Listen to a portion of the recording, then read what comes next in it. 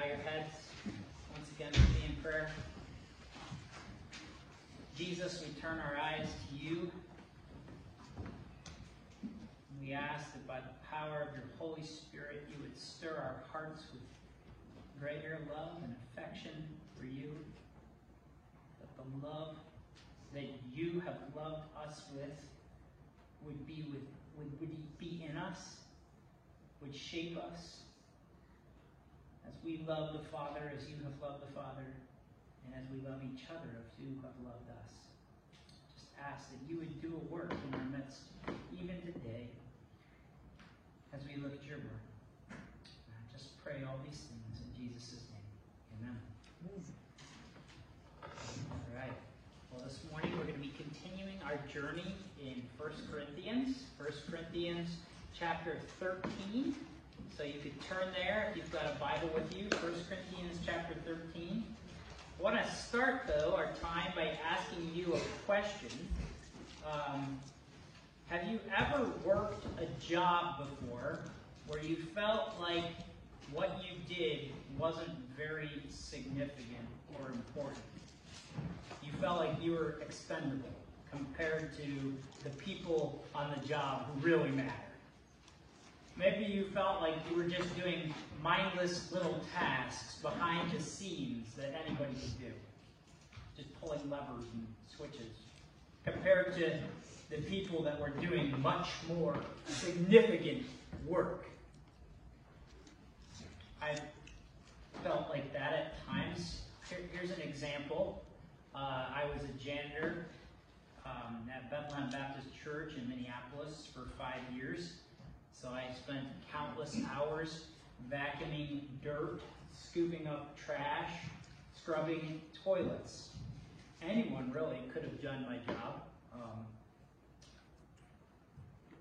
And yet that was my role at the church where I was a member. And God helped me to see it as more than just a job. Even though I did get paid for it, it was my ministry to the church. And so the way I started to view it was that the members of the church, they shared their money with me, and I shared my time and my strength with them to care for that aspect of our weekly life together. It was a way that I could love my church family and meet their needs practically, while also having my own needs met to feed my family. It could have been tempting, and it was at times, to view those who are ministering in the church as maybe like some of my fellow classmates who are pastor's assistants or teaching all these classes on behalf of professors, as those roles are more significant, more upfront, more important than scrubbing pee off a urinal where someone missed, right? Like, oh Lord, help me have grace here. Or cleaning up mid-service throw up on the front row where a kid just totally lost it in front of 700 people, right? Like, I guess that wasn't behind the scenes. That was pretty front scene. I think everybody was feeling sorry for me there, and I was grateful that I could not smell. I could tell janitor stories for days, but most of the work was done behind the scenes. And sometimes it felt pretty monotonous and insignificant compared to the more upfront leadership roles.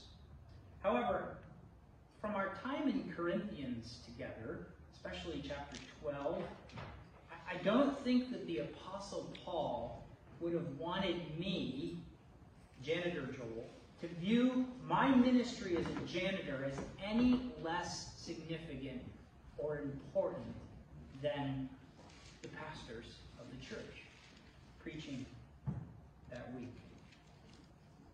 And yet the Corinthian church, boy, they seemed to be really challenged with what they saw as significant compared to how God viewed what was significant and important. They were viewing some of the ministries in the church as far far more important than other ministries. And the ministries that the Corinthians were really holding up as, boy, you really want this role, you want this slot. Those were the upfront ministries in the church of prophecy, of tongues, and of knowledge. So in 1 Corinthians chapter 12 to 14, this whole section, what Paul is doing, he's working to try to correct this faulty thinking. In chapter 12, which we've already covered as a church, and I'm assuming most of the Beckler clan, you haven't been with us, but you've read chapter 12 before, Paul spends the whole time trying to communicate to the church that the different ministries in the body are filled by different members who serve in important ways. And even the most seemingly insignificant roles are to be treated as more honorable and worthy of honor. In chapter 14, skipping ahead, Paul's going to call out the Corinthians for the unloving and unhelpful ways that they're abusing the gifts of the Spirit that they really value. Those upfront gifts, they're abusing them and using them in unloving ways. So chapter 12, he's saying, all the ministries are important, guys. And in chapter 14, he's like, the ones that you think are really important, you're not using them in loving ways. You're using them in ways that are hurting the body. And in the middle, in between, in chapter 13, Paul says, in all the ministries, love must govern what you do. Not just love, but faith and hope. Because all three of these, faith, trust in God, hope in God, and love for God and for God's people, will endure into eternity, long after all these various upfront type of gifts are not needed anymore. Preachers won't have a job in the new creation. All right, so we're going to be looking at that together. So let's read the last half of chapter 13. Verses 8 to 13. Paul writes, love never fails. But where there are prophecies, they will cease. Where there are tongues, they will be stilled. Where there is knowledge, it will pass away. For we know in part, and we prophesy in part, but when completeness comes, what is in part disappears. When I was a child, I talked like a child, I thought like a child, and I reasoned like a child. When I became a man, I put the ways of childhood behind me. For now we see only a reflection as in a mirror. Then we shall see face to face. Now I know in part, then I shall know fully, even as I am fully known. And now these three remain, faith, hope, and love. But the greatest of these is love. One of my favorite theologians, a guy named N.T. Wright, he summarizes the main point of these verses like this. And I'll just start with a quote from him. He says, the church must be working in the present on the things that will last into God's future. Faith, hope, and love will do this. They're going to last into the future. Prophecy, tongues, and knowledge, so highly prized in Corinth, will not. They're merely signposts pointing to the future. When you arrive, you no longer need signposts. Love, however, is not just a signpost. It's a foretaste of the ultimate reality. Love is not merely a Christian duty, something we do on the way towards heaven. It's the Christian destiny, he says. So faith, hope, and love are going to remain into the ages.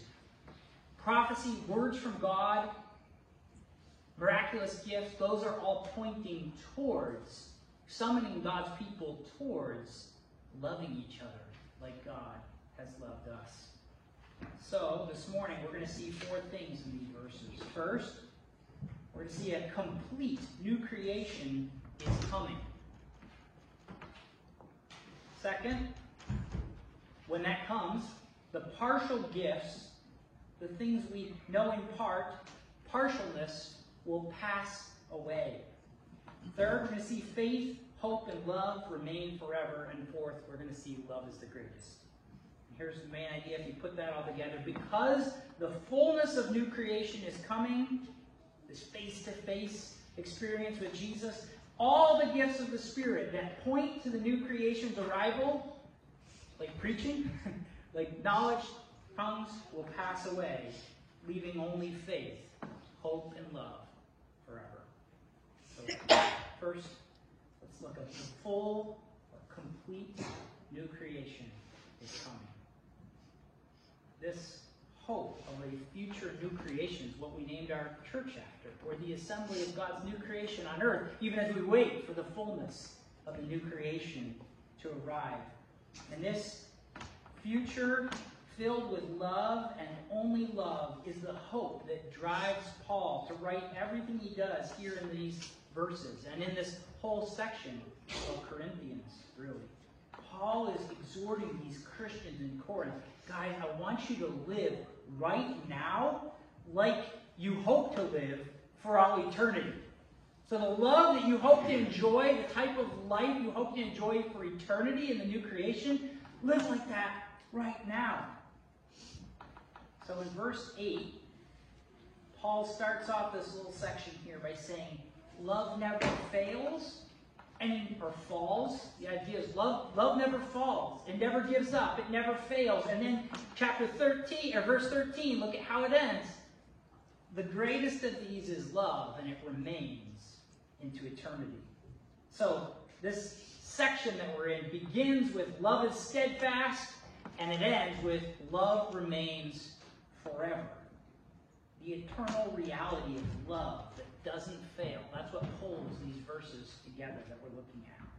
Now, the Apostle Paul doesn't use the word new creation in these verses. That's a word that I'm using to summarize what I think he's getting at. He uses a different word here for the day that's coming when faith and hope and especially love remain forever while everything else fades away. This word that he uses is found in verse 10. Okay, so if you look at verse 10, Paul says, when completeness comes, what is in part disappears. So this word for completeness, it's a word that means perfection or maturity. Sometimes it simply refers to believers in Jesus who have a mature, complete understanding of God's will right now, in the present. For example, back at the beginning of this letter, in 1 Corinthians 2, verse 6, Paul says his message of wisdom that he's sharing with the Corinthians, it's only going to sound wise to those who are spiritually mature.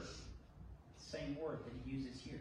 But this word, maturity or perfection, it can also refer to the ultimate state of perfection and maturity that humans will experience when the fullness of all that God has called for us to be is finally realized in reality. When the new creation comes in its fullness or completeness, that's another way that this word can be used. For example, in Colossians 1, verse 28, Paul writes, He, Jesus, is the one that we proclaim, admonishing and teaching everyone with all wisdom, so that we may present everyone fully mature, complete in Christ. When would Paul present the church to Christ? Ultimately, throughout all his letters, that great day of presenting the pure and spotless bride to Jesus is the day when Christ appears. Holy and blameless, standing before him, the church will stand complete and mature, finally, with our sins washed away. Now, over the years, there have been, especially the last 100 years, there's been some hot debates about what this completeness that Paul talks about refers to. Not everyone agrees. Most do, but not everyone agrees that it's the new creation, the fullness of our Christian maturity in heaven. A few biblical interpreters have wanted to use this passage to prove that speaking in tongues and prophecy, and even the gift of knowledge that Paul references, were supposed to stop before Jesus returned. And so anybody that you know that speaks in tongues or claims to prophesy, maybe they're under the influence of demons or they're significantly confused or misled. This position is called cessationism, meaning that these sign gifts have ceased. Some cessationists, though not all, thankfully, have tried to make the case that the phrase, when completeness comes, in verse 10, refers to the day when the New Testament stopped being written. They think that when the Bible was finished being written, gifts like prophecy and knowledge and tongues were no longer needed because people had the Bible to tell them God's will and God's word. I really don't think that that's what this word maturity or completeness means here. The word maturity or completeness that Paul uses in this verse, it never refers to the completed Bible in Paul's writings. And while Paul knew in Corinth that he was writing authoritative words on behalf of Jesus, the idea that Paul or the Corinthians would know that this personal letter to them was part of what we now call the Bible, that wasn't quite complete yet, but one day would be finalized and formalized as the New Testament in the 300s, right? That idea is really quite a stretch. When completion comes, it means the Bible's finished. It doesn't seem to be the way Paul uses the word maturity, and it doesn't seem to be something that the Corinthians would have understood, or even Paul. But even more important than that is the fact that in the verses that follow, Paul is going to give two illustrations that work together to help us understand what completeness means. Look at the first illustration in verse 11. Paul writes this. He says, "When I was a child, I talked like a child, I thought like a child, I reasoned like a child. When I became a man, I put the ways of childhood behind me." So Paul is saying that he grew up in his thinking over the course of his life, and he doesn't think like a kid anymore. He's a mature man. If Paul were talking about the completed Bible coming to fruition here, in my opinion, he chooses a bit of a weird illustration. Why would he choose an illustration of human maturity to talk about the finalizing of a book called the New Testament that nobody even knows about yet in a formal way? They just know about the letter that they've had. But there's more. Paul's second illustration is found in verse 12. He says, "For now we see only a reflection as in a mirror." The word "for" that starts that verse, it's an explaining word. Paul's explaining further his previous illustration. And he's explaining his illustration about children growing up with another illustration. So he's just piling illustrations up. He's childish ways and reasoning and thinking, being childish, being like a kid, which isn't wrong. It's just childish, simple. It's compared to looking at a dim reflection in a mirror. Back then, mirrors were not like the mirrors that we have nowadays. Some of you may have heard this. They were like polished bronze or tin or silver, if you were rich. And the reflection in them was dim. So Paul's illustration, it really only makes sense if you realize that mirrors were a little bit fuzzy. We see things dimly, like a kid, childish. You know, you grasp something, but you don't. You can spurt facts off about something, but you don't know it super well. You memorize a definition, but do you really know how gravity works? You grow into that knowledge. And now here's where things start to get really clear, in my opinion, about what Paul is referring to. Paul says, "Now we see but a poor, dim reflection, a childish understanding. But then, when we grow up, when we mature, then," the word "then" is a word that means at that time. Then, at that time, it's a future-pointing word. "Then, at that time, we shall see face to face." When is the face-to-face day? It's the day of maturity, the day of perfection, of completion. And this is clearly the day that we see Jesus face to face. Paul's last sentence solidifies all of this for us. He writes, "Now I know in part, then I shall know fully, even as I am fully known."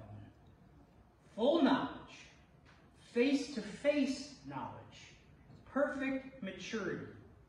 This is coming on the day that Jesus appears again, where we will one day be like him perfectly, as John says, for we shall see him as he is.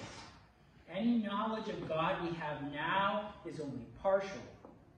Then we shall know him fully, even as we are known by him.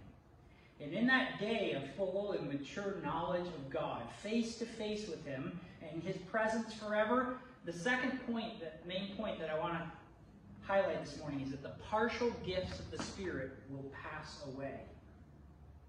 Paul highlights three here, the three favorite ones that the Corinthians were all excited about: prophecy, knowledge, and speaking in tongues. These three gifts were all very upfront, out there gifts. People with these gifts were put on pedestals as the mature ones in the Christian life. Look at them up there, bestowing great wisdom on us and making great pronouncements about truth and falsehood and right and wrong. Look at them speaking languages they never learned, that other people can interpret and understand. Look at God doing that in their midst. That's so amazing. Or look at them. They're so godly. With all their vast knowledge of the Old Testament and of the words about the Messiah, the mystery that's now revealed through Christ. And yet Paul says none of these gifts of the Spirit, these ministries, will be needed on the day of maturity, on the face-to-face day. We won't need the ministry of knowledge because everyone will know fully, even as we're fully known. As the prophet Jeremiah says, talking about this future day of the Lord, when the new covenant reaches its final fulfillment, Jeremiah says, no longer will they need to teach their neighbor, no longer will anyone need to teach his neighbor saying, know the Lord. Because Jeremiah 34, I think, they will all know me, from the least of them to the greatest, declares the Lord.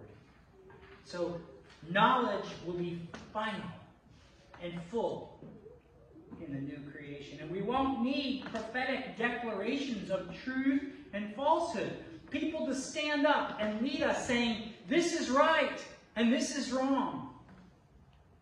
God's calling his church to do this. God's calling his church to do that. This is a dangerous thing for the church. We won't need prophets proclaiming those things. As one commentator writes, how can preachers and prophets have anything to say when the last judgment not only reveals, but evaluates and pronounces judgment upon all things? On that last day, all will be revealed when Christ returns. We won't need exhortations or encouragements or challenges to follow Jesus or run from sin anymore when the new creation comes. Prophets, preachers, teachers, the knowledge profession will be out of a job. Right? The healing professions, ministries of healing. And finally, tongues and interpretation of tongues will not be needed in the new creation. Now, Paul, interestingly, doesn't give a reason why. But it seems that they fall under the category of words from God about God that we won't need anymore because we're face to face. That's why in your notes I put a question mark. Because Paul doesn't really give it. He says, prophecies will pass away, knowledge will pass away because we know in part, but tongues will pass away. They'll be still. All right. So all the gifts of the Spirit that the Corinthians are making the biggest deal out of, the ones who say, if you really want to succeed in the church, if you want to really be something in God's kingdom, you need to be prophesying up there with the best of them. And what that was starting to produce, we'll talk about this, but there was some rivalries going on. Who could prophesy the loudest? You know, they're prophesying at the same time. Or they were speaking in tongues all at the same time without any interpretations. And a lot of people were walking in and being like, these people are crazy. A bunch of babblers. It was not loving. It was not good. They were misusing them, these gifts. And Paul is saying, guess what? All these gifts that you're so excited about, they're not going to be there in the new creation. So prioritize what really matters, guys. What's going to last forever. And that is faith, hope, and love. See that in verse 13? That's the third point today. Faith, hope, and love remain forever. Now these three remain. Faith, hope, and love. These three virtues has often been called the Pauline triad. It's a fancy way of saying three things Paul likes to talk about a lot. Faith, hope, and love. Romans chapter 5, verses 1 to 5. I'm going to read that for you because that's another place in Paul's letters where these three virtues come up and they're all interwoven together in a beautiful way. Romans 5, 1 to 5. Therefore, says Paul, since we've been justified through faith, through trust, hear that? We have peace with God through our Lord Jesus Christ, through whom we have gained access by trust, by faith, into this grace in which we now stand, and we boast in the hope of the glory of God. Not only so, but we also boast in our sufferings, because we know that suffering produces perseverance, perseverance, character, and character, hope.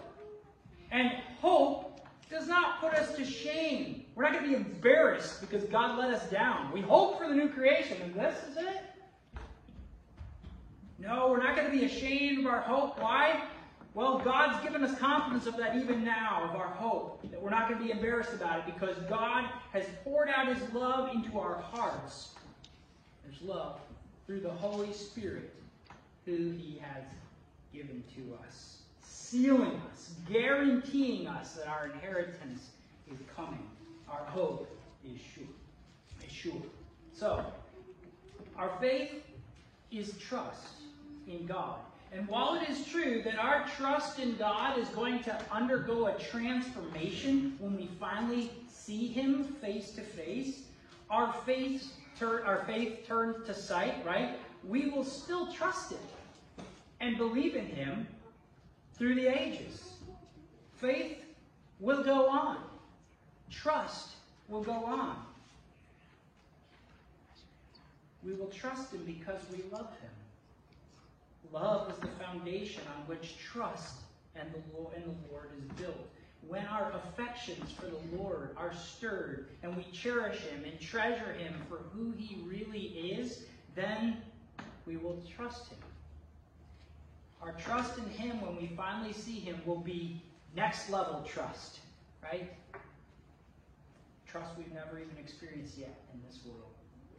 And our hope in God will also be transformed in the new creation. No longer are we going to be trusting God and waiting hopefully for the fulfillment of God's promises. Instead, we'll be enjoying all that we had hoped for. We'll be living the hope for all eternity. We'll be enjoying God, who is our hope, into the ages. But Paul doesn't just highlight faith or hope. He ends with love. This is the final point. Love, he says, is the greatest. Love is the greatest because love, not faith and not hope, but love is at the very heart of who God Himself is. God doesn't have faith. Who would He trust in? He is the eternal, totally self-sufficient one. He Himself gives all men life and breath. He doesn't need anything. And God doesn't have hope in someone. He is the hope of all the earth. Paul's benedictions say things like, "May the God of hope fill you with all joy and peace in believing, in trusting, so that by the power of His Holy Spirit you may abound in hope." He is the God of hope. He doesn't hope in anything. He is hope. So faith and hope are not central to who God's character is, but as the Apostle John famously said in his letter to the church in 1 John 4, verse 8, God is love. And in his saving us and rescuing us, as we read earlier from Romans 5, God puts his own love in our hearts by his Holy Spirit, whom he has given us. And so love for God, love is the greatest. And love towards God, and God's love towards us, and our godlike love towards him and towards others will be what fills heaven and the new creation for all eternity. The great American theologian Jonathan Edwards spent his entire writing career writing primarily about the love of God, the Trinitarian love of God between the Father and the Son. I've read a lot of what he writes. It infuses all his thinking. He thought about the love of God perhaps more than anyone alive today or then. Augustine probably came close back in the 400s. Jonathan Edwards wrote a sermon, and I've referenced this before for you. It's called Heaven is a World of Love. Heaven is a World of Love. I really encourage you. I read it again this week. Most of it. I got about 3/4 through it. It'll take you about an hour or two if you read it carefully. But I really encourage you. Google it. It's free online. And just read it. Some of it has some old language that might go over your head. But it is worth reading. Heaven is a world of love. Edwards unpacks all the hope of heaven for us. It stirs my heart every time. Now, I just want to read a little snippet from the beginning. Edwards says this. He says, God is the fountain of love, as the sun is the fountain of light. And therefore the glorious presence of God in heaven fills the heaven with love, as the sun, placed in the midst of the visible heavens in a clear day, fills the world with light. The apostle tells us, here he references John, that God is love. God is love. That's who he is.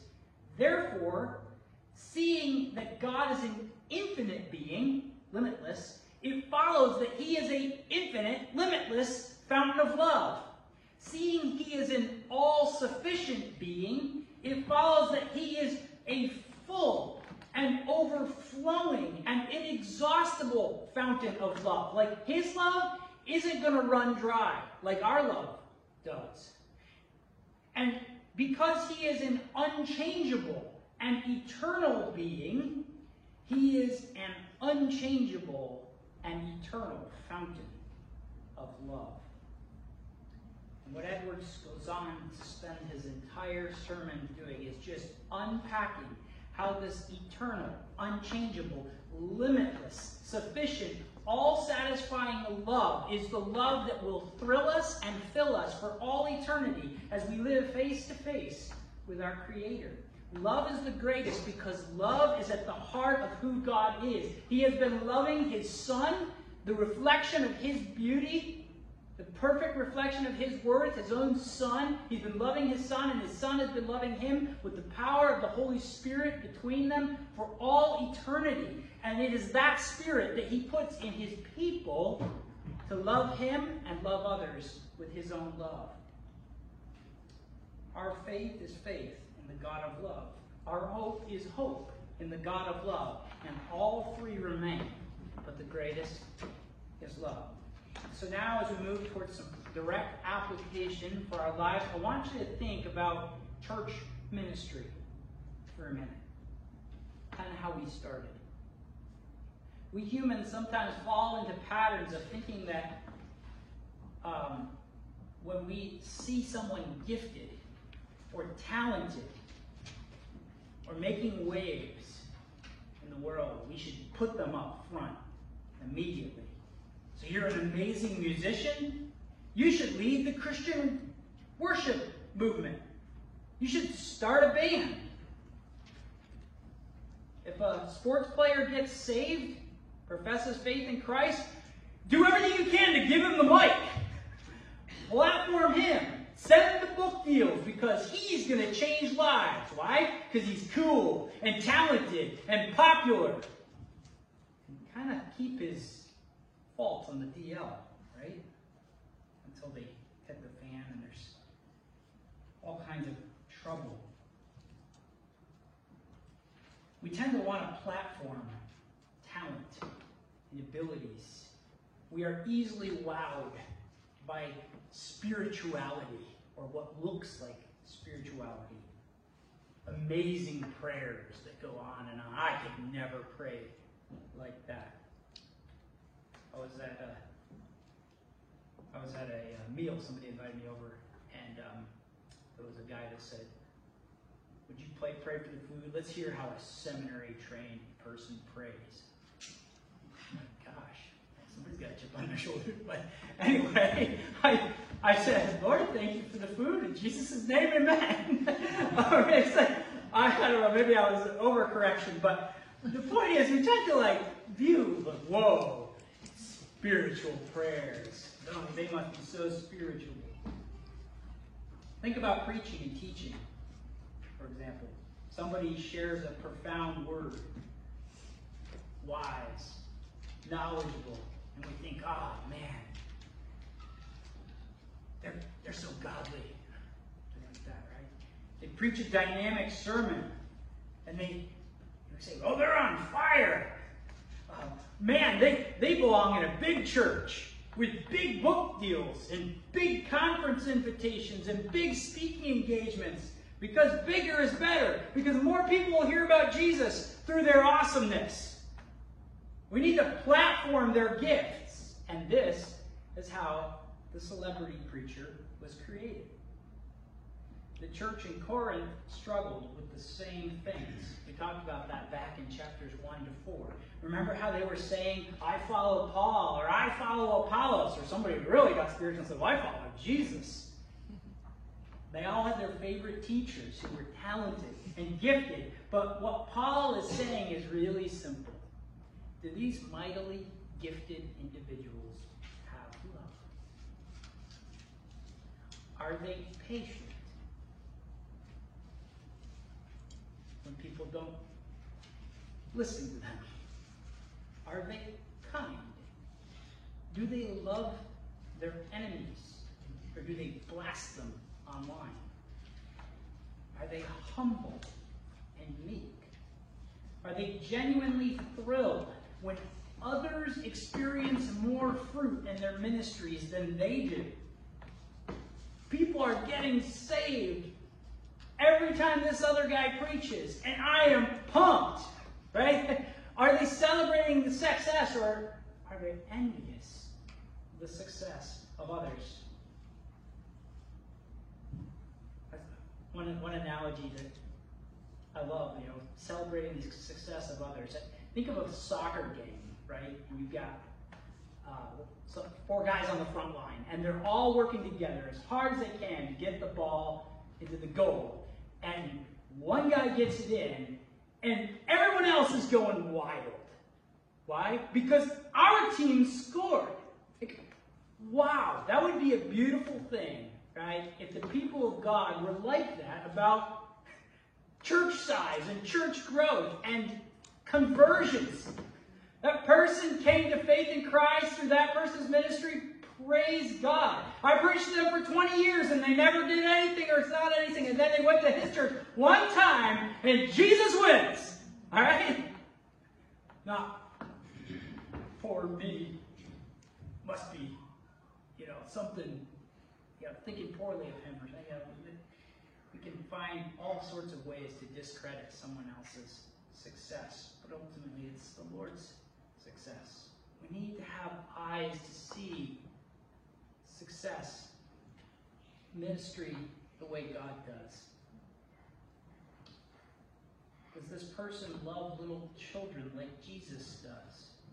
Or do they court other powerful people, seeking to build into relationships that are going to help leverage their position and their influence in the Christian world? I'm not saying this is totally wrong, but you ever looked at a book and said, I wonder if this is a good book. And then you look at the back and say, who recommends it? Who blurbs it? Right? That's kind of a way of platform building. And publishers make you do this. So it doesn't have you, because they want to sell books, because if they don't sell books, they'll go out of business. So if you're going to write a book with a publisher, then you got to get names on the back of your book. And guess what? They're not going to allow you to have no-name pastors on there, because no-name pastors don't sell books. Okay? And the same with the sports world. Or anything. If you're going to write a book in any sphere, if you want sales, you got to have big names. All right? And so better court some big names. Make some friends in high places if you want to sell books or be successful. This is the way that the world thinks. But it's the opposite of the way that God thinks. I'm not saying it's wrong to have somebody blurb your book or recommend. You want to say, hey, this is a good book, read it. Okay, sure. But we have to guard ourselves in our motives for things. May God give us eyes to see what love, true love, looks like. And may it take deeper root in our hearts, in our lives. Preaching, teaching, knowledge, prophetic words, vast knowledge of theology, speaking in tongues, God-given languages. These things will pass away when Jesus returns. They will all seem so childlike when we're face to face with Jesus. Wonder about, like, will I read my old sermons in the New Creation and be like, I was like a kid, like a little kid. Like, I used to like to write stories as a kid. Okay? I go back and read those stories now, I'm like, oh my gosh. You know, the worlds that I created with my mind were just pretty bizarre. They had a lot of hunting and a lot of things dying in them. And, you know, I just look back and it just seems so childish, and you just wonder, will we want to, you know, in the New Creation, those who have written books would be like, man, now that I see face to face, it's so much more. Heaven is a world of love, and one day this world of love will be fused with ours, and heaven and an earth will be one. And so, from the passage today and all of chapter 13, God is calling us as his people to recalibrate, to tune our minds and hearts to what we value most in the Christian community. Sure, we value right teaching and right preaching of God's word, and we value knowledge of the Bible and of God's will in the world. And sure, we can be greatly helped by dynamic speakers and teachers, and challenged by those who speak boldly and prophetically with great knowledge of God and his word. But these gifts are all temporary signs. They're pointing our hearts towards God's forever love towards us in Christ. And they're summoning us. All the gifts of God are meant to summon us, call us into an eternity of loving him and loving others. An eternity that starts even now. Love is the goal of all the gifts that the Spirit gives in 1 Corinthians 12 and all the lists. Love is the goal. Love is the one thing that should fuel them all. And the world that we are headed for in Christ is a world of love. A world where we will all be fully, complete, and mature in love. We'll never drop the ball again. We'll never be hurt by the selfishness of others or ourselves again. Perfect love remains into the ages. A love that is always patient and always kind. A love that is never manipulative. No ulterior motives in the new creation ever. Never twisted to its own ends. Never selfish. Love will never envy. The joy in heaven when one person is rejoicing is going to fuel the overall joy in heaven. He's happy, we're all happy. And I use the word heaven and new creation interchangeably because heaven and earth will be one day. The realms will overlap. There will be no boasting in ourselves in heaven, but we'll boast in Christ and in his love. We'll be able to love and seek the good of others always without having to worry, if I love, will my own needs get met? Because everybody in the future world will be loving us as well. We'll be outdoing one another and showing honor. The love that remains into the ages will never dishonor others, nor will we ever be tempted to, because nothing dishonorable will ever enter that world.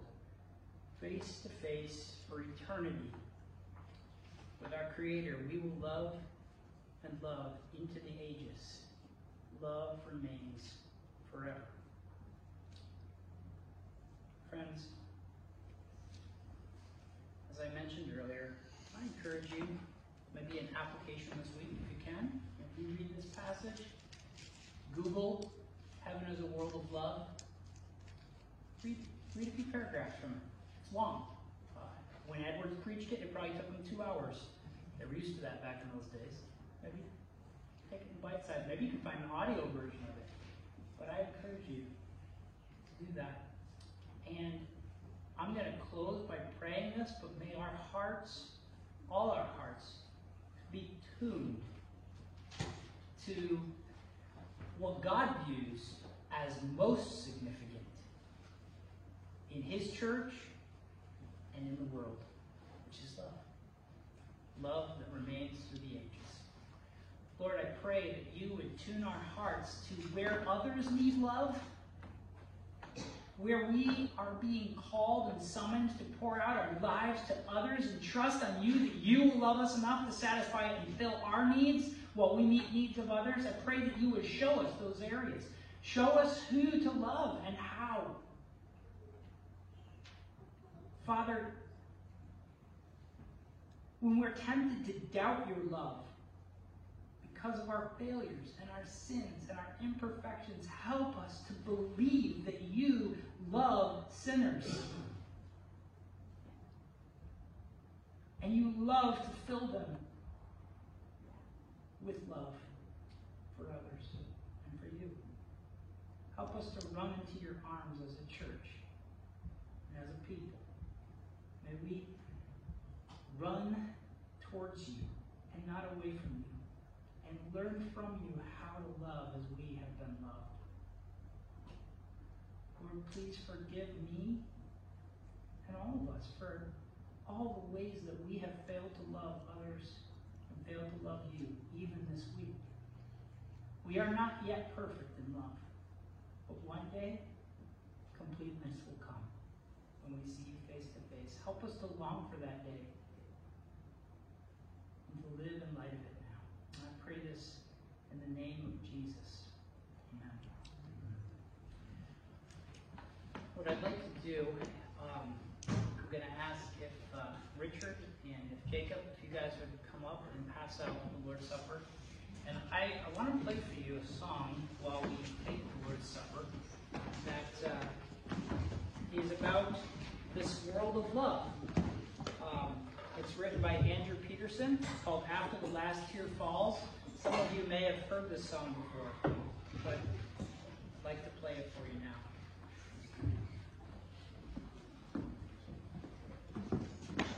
Close your eyes if you would and let the message soak over you.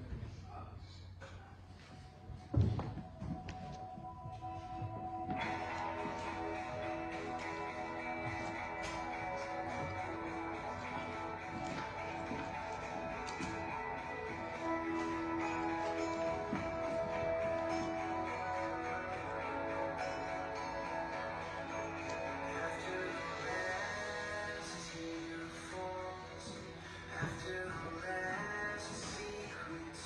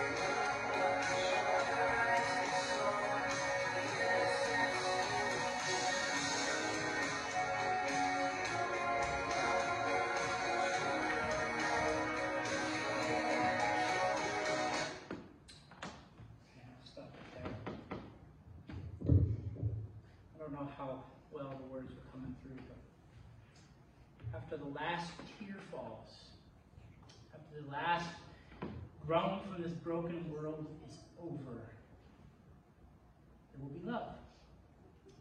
Eternal, unending love in the presence of our Creator and King.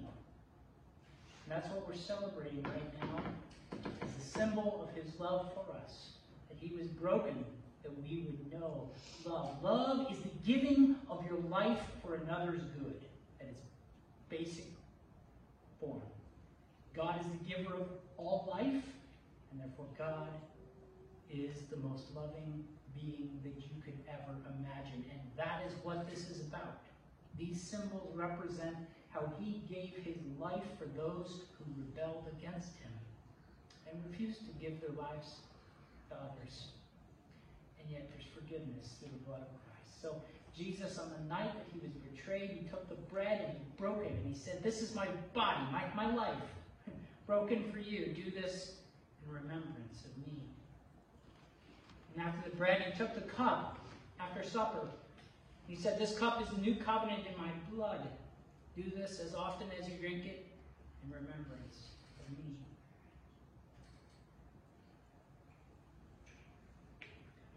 Lord Jesus, I thank you for the gift of your life. I pray that with your help and your strength, we would give our lives that others might know and live as we do. Father, I thank you so much for this time that we've had together.